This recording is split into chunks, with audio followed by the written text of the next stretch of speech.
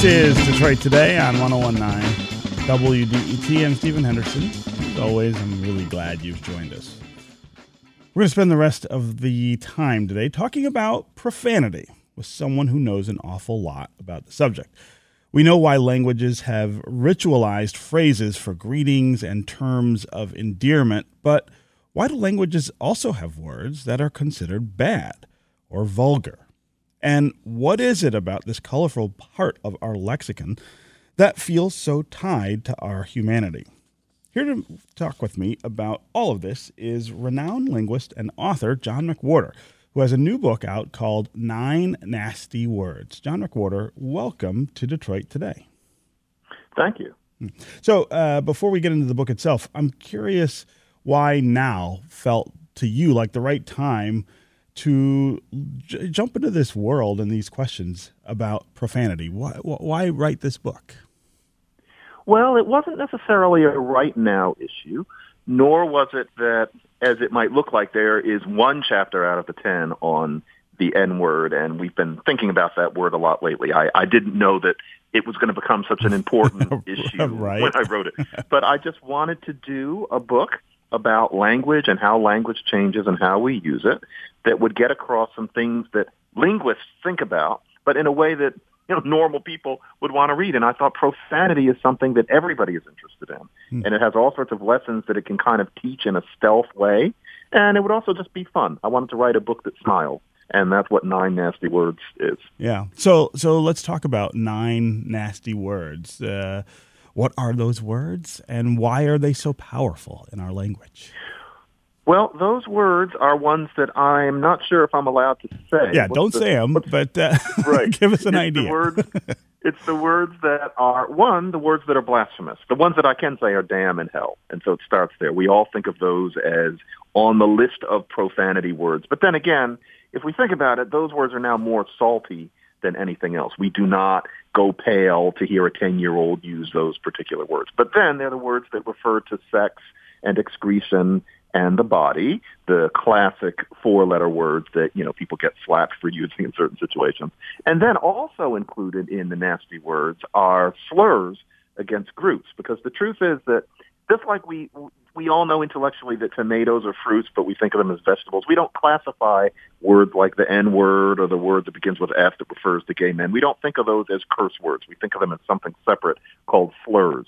But the way we process slurs these days, especially over about the past 30 years, means that what is really profane in our language is no longer words about God, Jesus, and the body. Now it's about defaming subgroups of people. What's profane is different from what it used to be. So it's a book about everything from damn to the N-word and everything in between.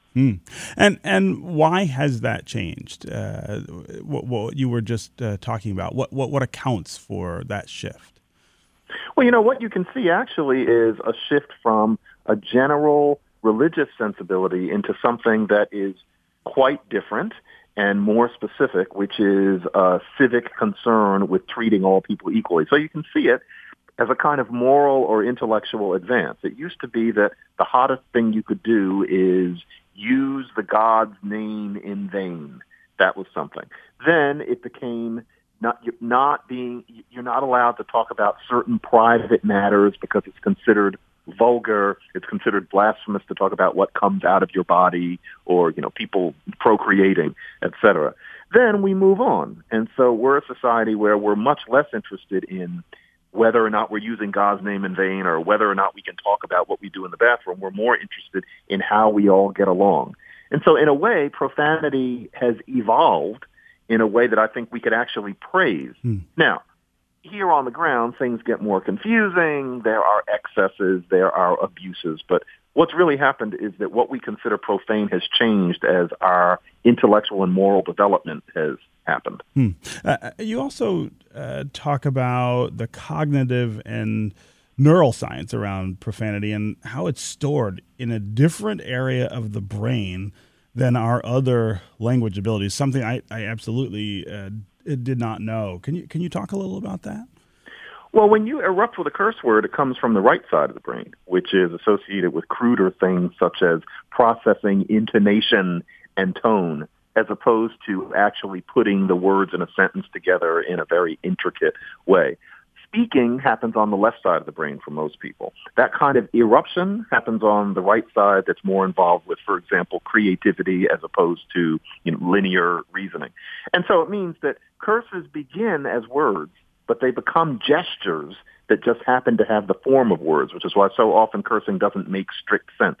If you say, what the F is that, it would be hard to even say what F is doing in the sentence, what part of speech is it, what exactly does it mean, and that's because it's not a word. It is an eruption. It's a decoration within a sequence of words and grammar. Which suggests to me that it is maybe more rooted in emotion than the other language. Yeah, it's not neutral. It's not vanilla. It's about emotion rather than just making a neutral observation about something. I'm talking with John McWhorter. He teaches linguistics, American studies, and music history at Columbia University. He's a contributing editor at The Atlantic and host of Slate's Lexicon Valley podcast. He's also the author of 20 books, including his newest one, 9 Nasty Words. That is what we are talking about right now, 9 Nasty Words. Profanity, how we use it, how we have used it over time, how it's changed over time. If you want to join the conversation, give us a call.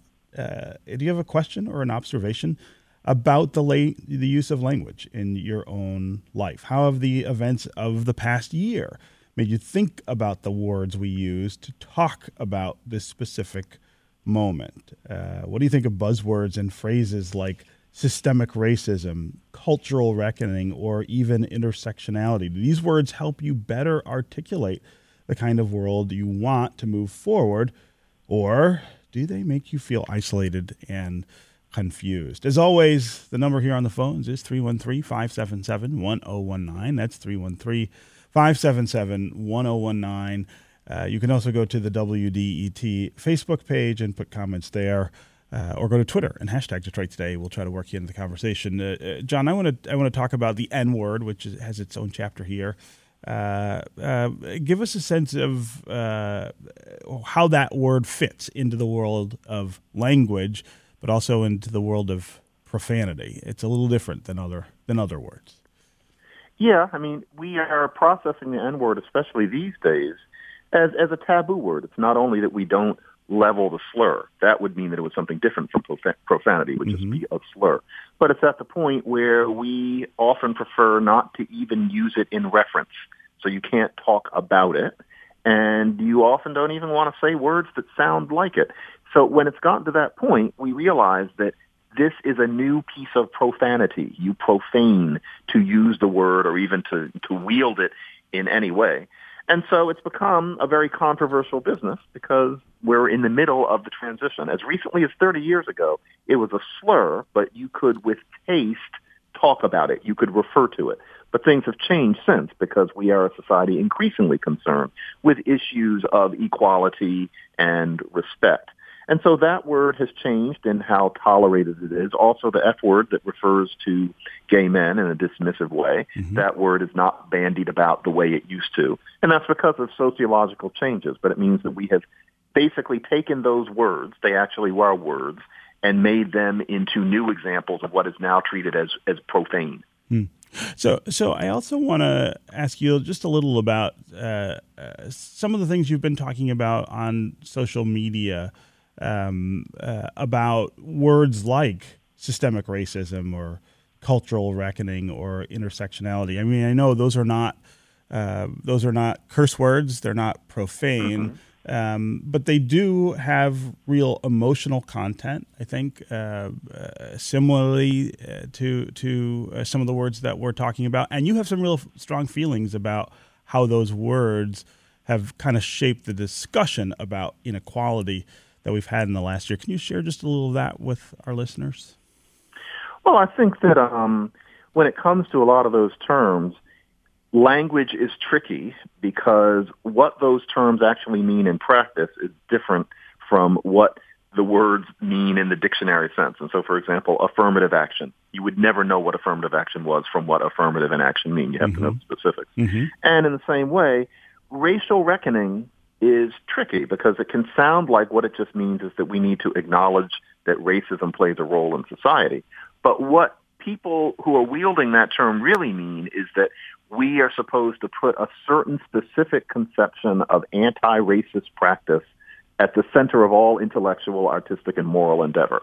That's a radical proposition. Maybe it's correct. The society has to have a consensus about it, and that happens through dispute and discussion. But racial reckoning doesn't just mean recognizing race. It means something very specific. It can be hard to have a conversation about it where people aren't always clear on the meanings of these things. That's also true of the way we're using the word anti-racism. That is also true of a term like systemic racism, which I think means different things to different people. So we're at a really tough time because certain terms are being used where not only are there disagreements about how society should be run, but we're not always even clear what we're referring to when we use the terms or when we hear them. It's a weird time right now. Big Neo on Twitter says, the words just and only are like profanity to me when people use them to minimize the wrong actions they take. That's an interesting observation that makes them into curse words to that listener. Let's go to Ann in Shelby Township. Ann, welcome to the show. Thank you. Mm-hmm. I called in because my son, who is a teacher, middle school, taught in Michigan, and last August he moved to California teaching middle school.